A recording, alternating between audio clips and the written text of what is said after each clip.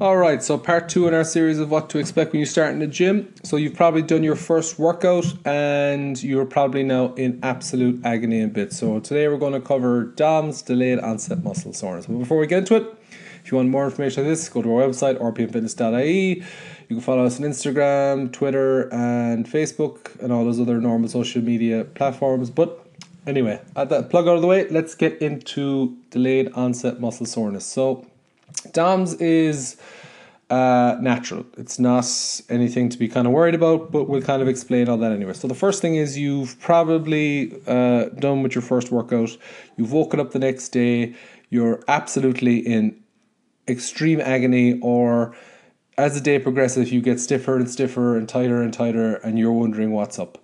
So, for example, going downstairs hurts, going to the toilet seems like the toilet's 4 feet lower than it should be. You know, your arms hurt to move, your legs hurt to move, your lower back is in bits, different things like that.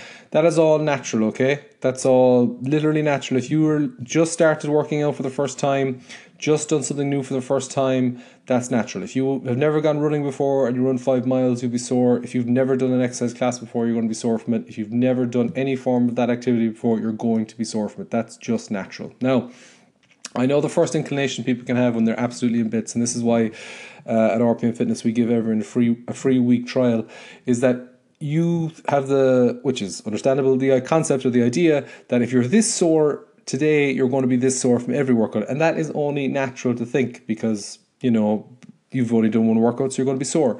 The good thing is it generally gets better.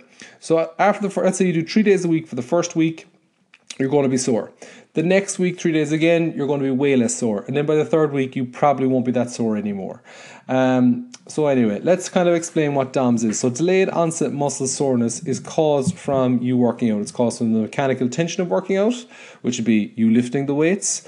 So tearing your muscle fibers a small little bit and then recovering. It's also caused from the metabolic stress of you working out. So basically what your body does while you're working out. And all those factors cause you basically damage in your body, stress in your body, and your body has to recover. So because it's not used to it, it takes time. It literally is starting from square one in regards to this, and it takes time to recover. Now, over time, you will accommodate to these exercises, and you should not get that sore again. Now, I know a lot of people think that, and this stupid phrase is very coined a lot, no pain, no gain. It's a dumb phrase. It is not an indication of anything. If you're getting DOMS every time you train, you're going to lose motivation from working out. So if you work out Monday and you're sore Tuesday and Wednesday, and then you train Wednesday and you're sore Thursday and Friday, and then you train Friday and you're sore Saturday and Sunday, and then it's back to Monday you're training again, you're going to be sore all the time, and you're literally going to lose motivation because you can't function in everyday life. So beating yourself up every time looking for that pain sensation is not a good thing. After 3 weeks, like I said, DOMS should kind of dissipate. It should go away. You should only experience DOMS again if you do something you're not used to. So for example, if you always do, let's say, squats, 5 sets of 5, and suddenly you're doing 5 sets of 10, or 5 sets of 20 or something crazy like that with a decent amount of weight, you're going to get DOMS again because it's a new stimulus to your body. But generally you shouldn't experience the DOMS you had on day one. Now, another thing that people don't realize is that DOMS gets worse 48 hours after the fact. It usually peaks 48 hours. So if you train Monday at 6 p.m., you're probably going to be at your stiffest Wednesday at 6 p.m. Now, there are things you can do to lessen DOMS. There's nothing magical like hot baths or Epsom salt baths or saunas or steam rooms or anything like that. DOMS, unfortunately, is what it is.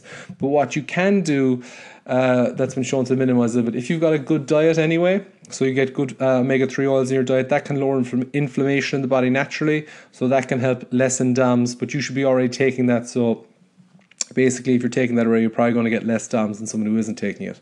So taking it the day of the training isn't going to do much for you. But anyway, the best thing you can do to lessen DOMS is don't stay still. So if you're sitting in an office, like cramped in a car, cramped in a desk all day after your first workout, you are going to be like a board, like a plank of wood. By the end of the day, you're going to be so stiff. So kind of move often, like continually walk, move up and down. Don't kind of stay still a lot.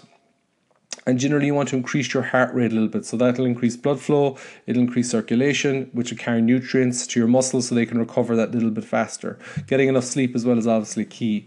But the best thing you can do is, if you are, let's say you started Monday, the best thing you can do is come into the gym and train again on a Wednesday or even Tuesday if you can, and do a little bit. Because after you warm up, your DOMS will seem to disappear because your blood flow is going in, your adrenaline's higher again, and basically your DOMS will have lessened straight away. And by the end of the workout, you'll feel better. And then yes, you'll feel sore the next day, but it'll be less. And if you repeat this process, it'll eventually be less until your body accommodates to the DOMS.